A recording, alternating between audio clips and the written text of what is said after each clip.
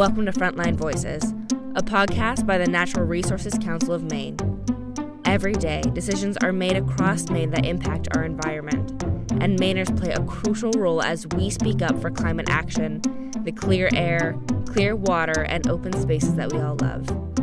Come sit down with advocates and experts to discuss some of the most important stories that you need to know, what lies ahead, and hear what you can do about it. Thanks for listening as we share our view from the front lines. Hi, I'm your host, Colin Durant, and welcome to another exciting episode of Frontline Voices. On October 26th, NRCM held our 2022 Conservation Leadership Awards, which is one of everyone's favorite events of the year. Since 1987, NRCM has recognized 170 individuals and groups with an award for their environmental leadership. Our goal simply is to shine a spotlight on the people who dedicate so much of their time and energy to protecting the Maine places and wildlife they love. Every year, we find the speeches of these awardees so inspirational. They're just full of heart, passion, and commitment. Every awardee represents a sampling of the broad network of advocates who make a difference every single day in protecting Maine's environment. And without these dedicated individuals, the work of NRCM simply wouldn't be possible. So for this episode, what we wanted to do is share with you the speeches from our 2022 Conservation Leadership Award winners. So sit back and enjoy. We hope it brings you a little light and hope as we enter the darkest time of the year. The first speech we'll hear is from this year's Lifetime Achievement Award winner, Dr. Steve Kress. Dr. Kress is the scientist who, starting in his 20s, led the restoration of Atlantic puffins to eastern egg rock, one of Maine's greatest wildlife restoration projects ever. So 50 years ago, before personal computers, before cell phones, before photovoltaics, I had this idea. Wouldn't it be wonderful if puffins nested again on a little speck of rock 8 miles from Hog Island called Eastern Egg Rock? Wouldn't that be something? I didn't realize at the time what a naive this idea is. I didn't realize the obstacles that lay ahead as I tried to pull this off. For example, finding people who didn't know each other to spend the whole summer living on a little tiny rock. There were lots of them, it turns out, that would love to do this kind of work. It made all the difference. I didn't know about the predators. I didn't know about the invasive plants. I didn't think about little boats in a big sea and what can happen.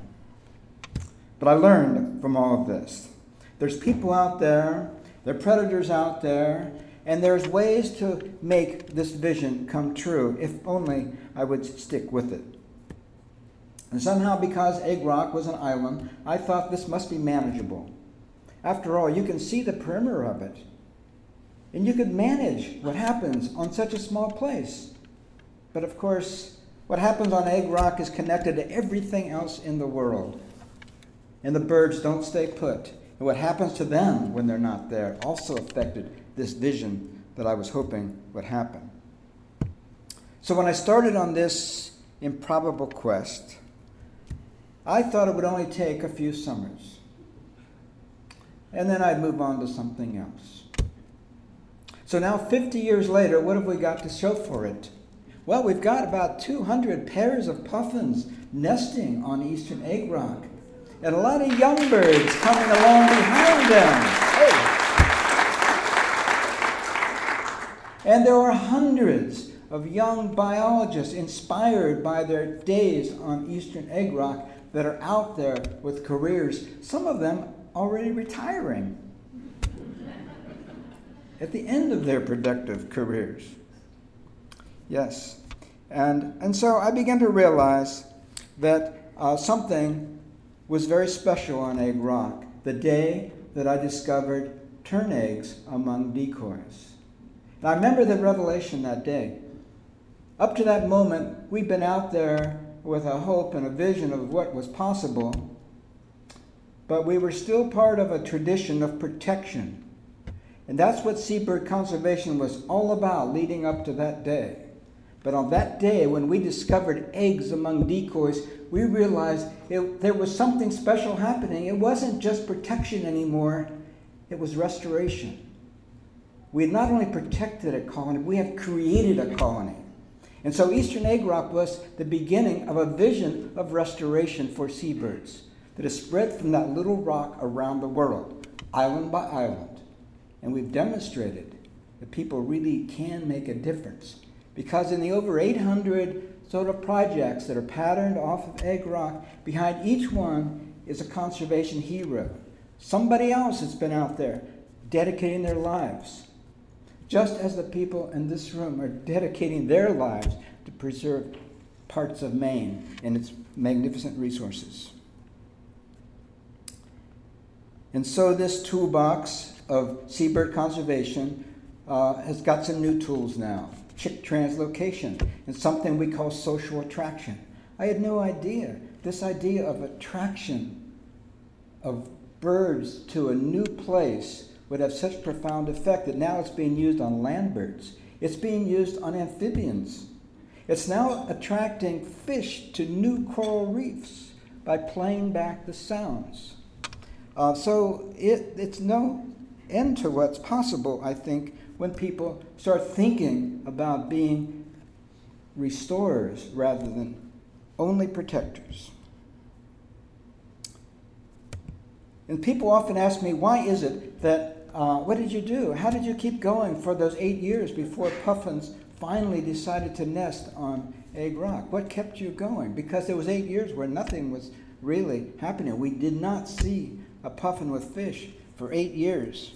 And although I knew that if we were successful, endangered species would benefit, and that was undeniable, but really behind it, it was I didn't want the naysayers to get the last word.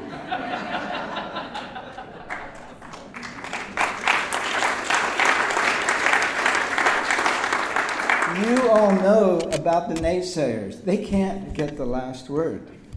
They serve a role, I think, for conservationists. It makes us work harder. Yeah. And how much longer are you going to have to keep those interns on Egg Rock? That's another question I'm asked all the time. And I say, I don't really see an end to it. But you know what? That's a good thing, because that project has become as much about people as it's become about birds. The day when people are not out there, then we're not training the next generation of conservation biologists. So we got to keep the people there, to keep the birds. And that's a good thing. Keeping more and more people engaged in conservation, that's the future. Then more people will care. So 50 years ago, the naysayers said that moving animals from place to place, controlling gull populations, that was playing God. It was much better to let nature take its course. That's another thing that's changed over 50 years. More and more, we realize we can't let nature take its course without humans.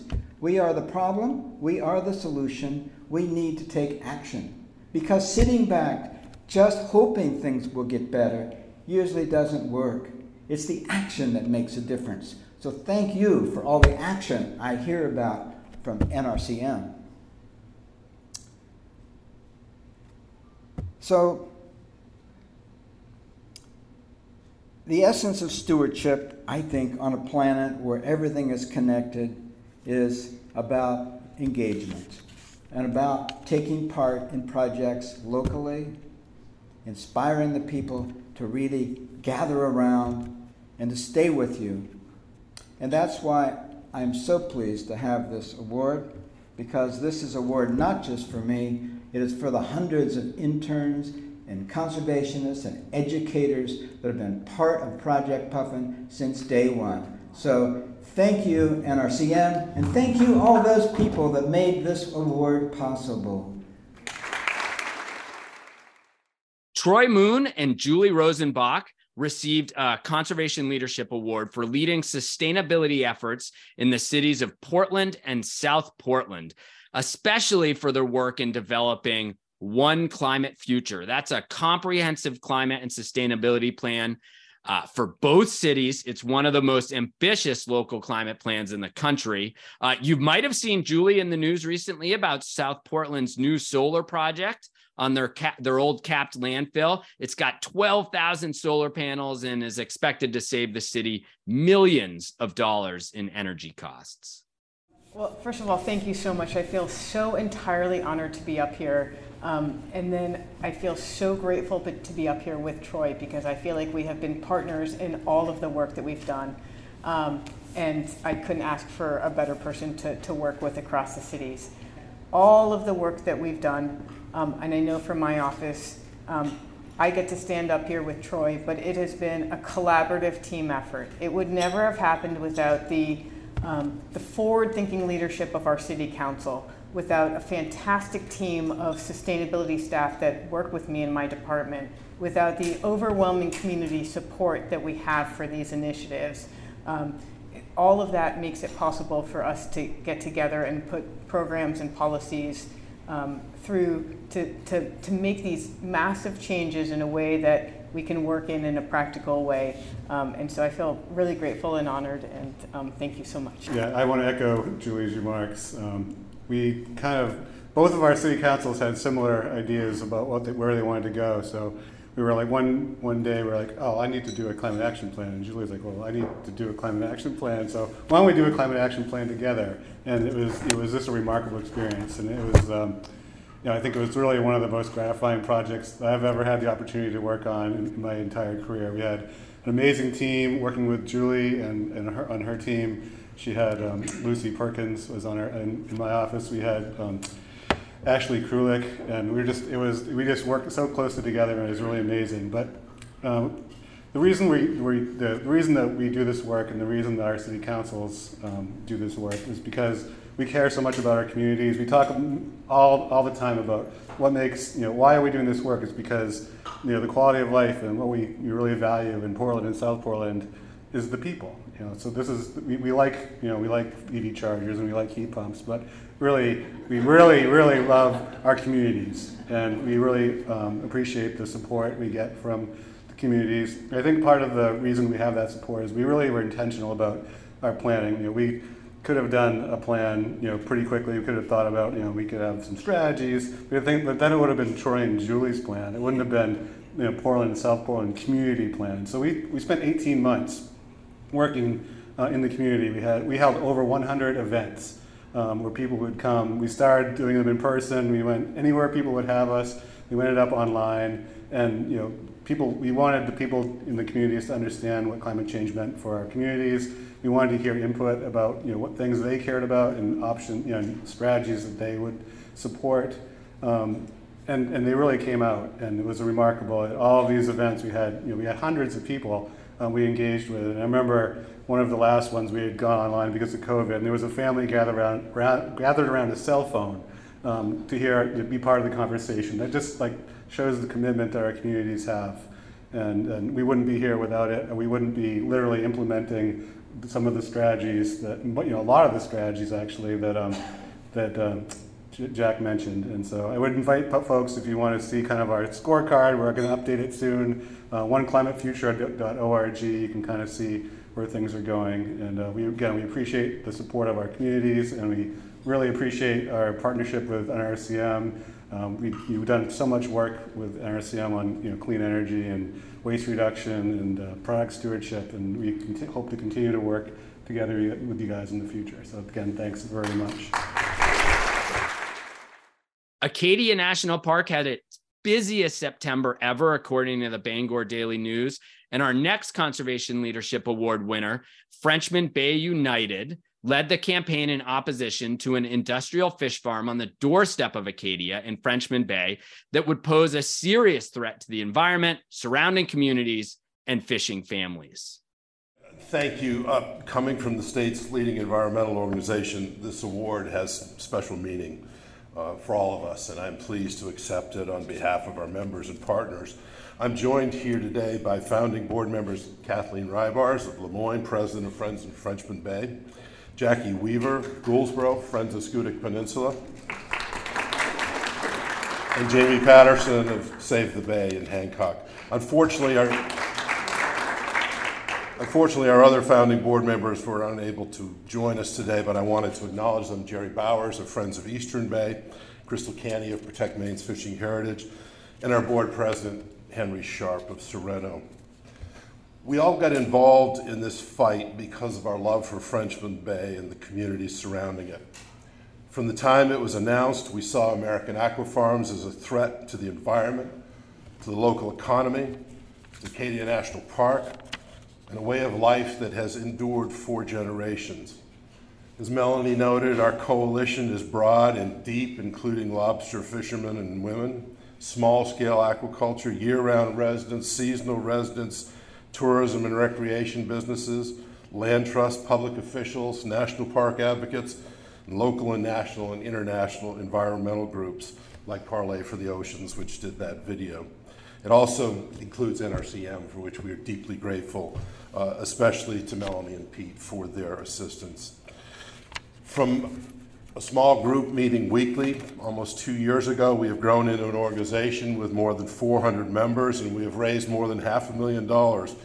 Much of it spent on sophisticated modeling, data collection, and the validation of environmental and economic impacts that have helped us make the case against this project.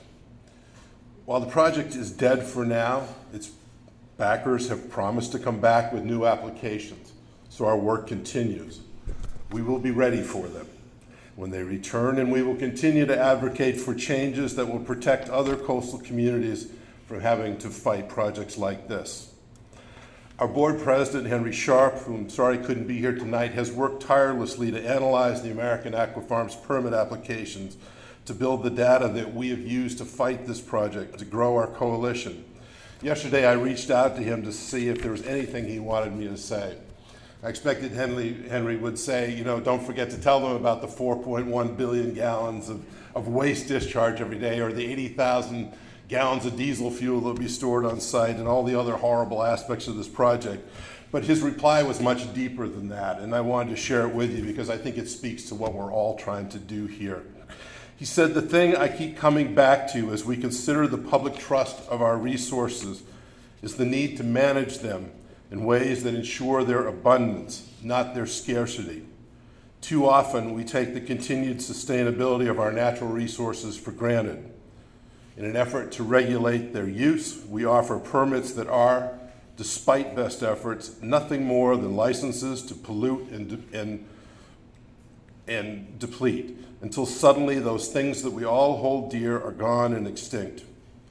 Instead of granting permits to use smaller and smaller amounts of increasingly scarce resources, we should stop to reconsider how to ensure the prolonged abundance of those things that we all depend on." So thank you again for this award and for all that you do, NRCM, to protect and defend Maine's natural resources. Thank you. Dr. Robin Hadlock Seeley received a Conservation Leadership Award for her work to ensure the protection of rockweed, a keystone species found on the Maine coast, and for her leadership in the successful effort to ban industrial mining in Pembroke. A month or so ago, when Nick Bennett told me that I'd be receiving an NRCM Conservation Leadership Award, I first thought I'd misheard him, really.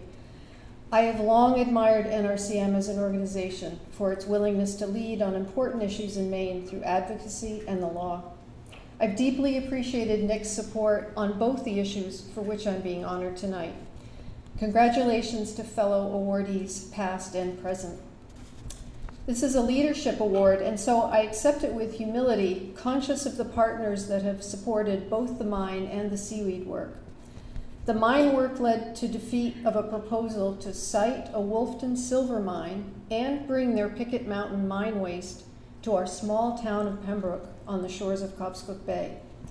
But this defeat required the singular focus and smarts of our small, hard-working core team from Friends of Cobscook Bay, who must share this honor with me. We are proud to be the first town in Maine to resoundingly reject commercial-scale mining through a town ordinance. This achievement was the direct result of NRCM's work to pass new mining regulations in 2017.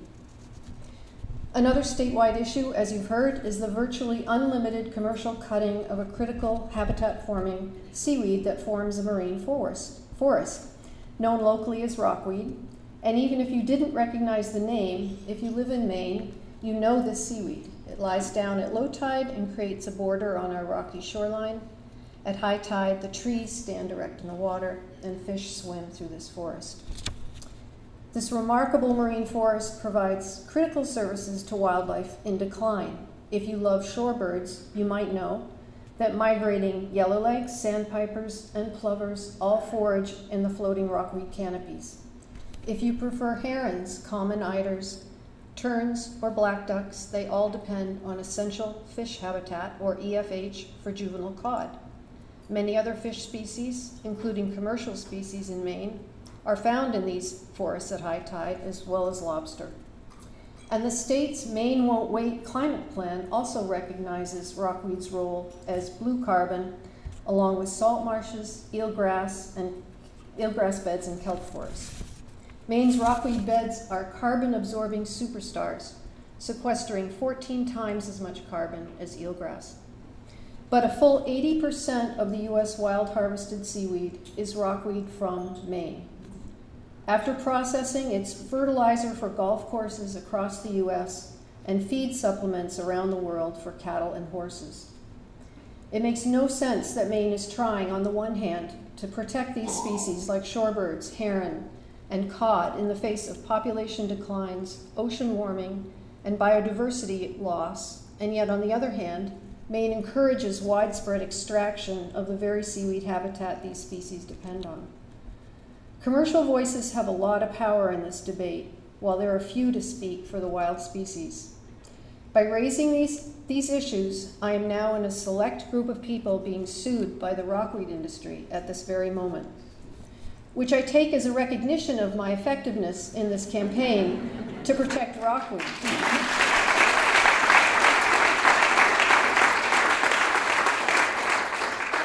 But I much prefer the recognition that comes from being a Conservation Leadership Awardee. So thank you, NRCM. And I also want to recognize important rockweed allies, some of which are here tonight, most of all my family, who's suffered through what all other families suffer through when they have an activist in their midst.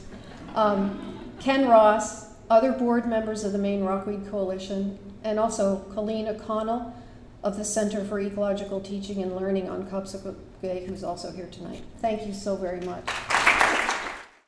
And finally, this year's People Choice Award winner is Don't Waste Maine. They're a group of Mainers who came together to advocate for policies that protect communities most at risk from the negative impacts of waste facilities.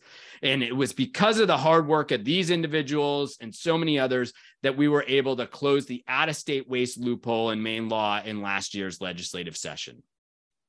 I want to thank the members of NRCM for selecting our group for the People's Choice Award. Our group began as a bunch of activists who met each other at public hearings when a state-owned landfill in West Old Town was first proposed, worked together to testify against another expansion of the Pine Tree landfill in Hamden, and met down in Augusta, testifying before all manner of solid waste issues. We know about the impacts of landfills and incinerators on our air and our water and our lives. And we educated ourselves about the workings of the waste industry and what responsible policies might look like. We started meeting informally at Laura Sandburn's house in Alton and officially began our group about 5 years ago. The name Don't Waste Maine comes from an email list that Hillary Lister, one of our founding members, had started to keep us all in touch. Hillary had led the fight to shut down a biomass incinerator in Athens, and she wrote the original language of our first bill, LD 401, to stop the massive amounts of waste from out of state from coming into our state-owned landfill through a loophole in the definition of Maine waste. that bill got co-opted by the waste industry lobby, and it ended up doing the opposite of what we were working on. We've been used to working hard, organizing, writing to DEP, testifying at public hearings around the state, and then watching as the waste industry got its way. So we came back with another bill last fall, LD 1639, and this time we were really prepared. We had strong allies, including the extraordinary efforts of Sarah Nichols, who did so much to make this bill a reality, and Ann Carney, our Senate sponsor, with Community Action Network, which has now evolved to Slingshot, Maine Conservation Voters, the Sierra Club, Sunlight Media Collective, who produced that video, and the Penobscot Nation, among others. We met with legislators, we testified, we wrote letters, emails. We had a caravan around the Juniper Ridge landfill on Earth Day, and the legislature passed our bill. We closed that loophole. There is still a lot to do when it comes to dealing with our discarded resources, but this victory and this award give us momentum to go forward and to take the next steps. Thank you. To each of this year's Conservation Leadership awardees, and to all of you who care so much about protecting the nature of Maine, a huge thank you. You are such an important part of the safety net for our environment. And thanks also to you, our listeners, for tuning in once again. Please share our podcast with your friends, family, and neighbors so we can continue to spread the word, get more people involved in this wonderful community of people who value Maine's clean air, clean water, healthy forests, and vibrant communities. Thanks for listening to Maine Environment Frontline Voices. If you enjoyed this episode, you can subscribe to our podcast or leave a review on Apple Podcasts, Spotify, Google Podcasts, and several other podcast listening apps. Since 1959, NRCM has been tapping into the power of the Maine people, science, and the law to protect and enhance the nature of Maine. To learn more about our work, visit nrcm.org or follow us on Facebook, Twitter,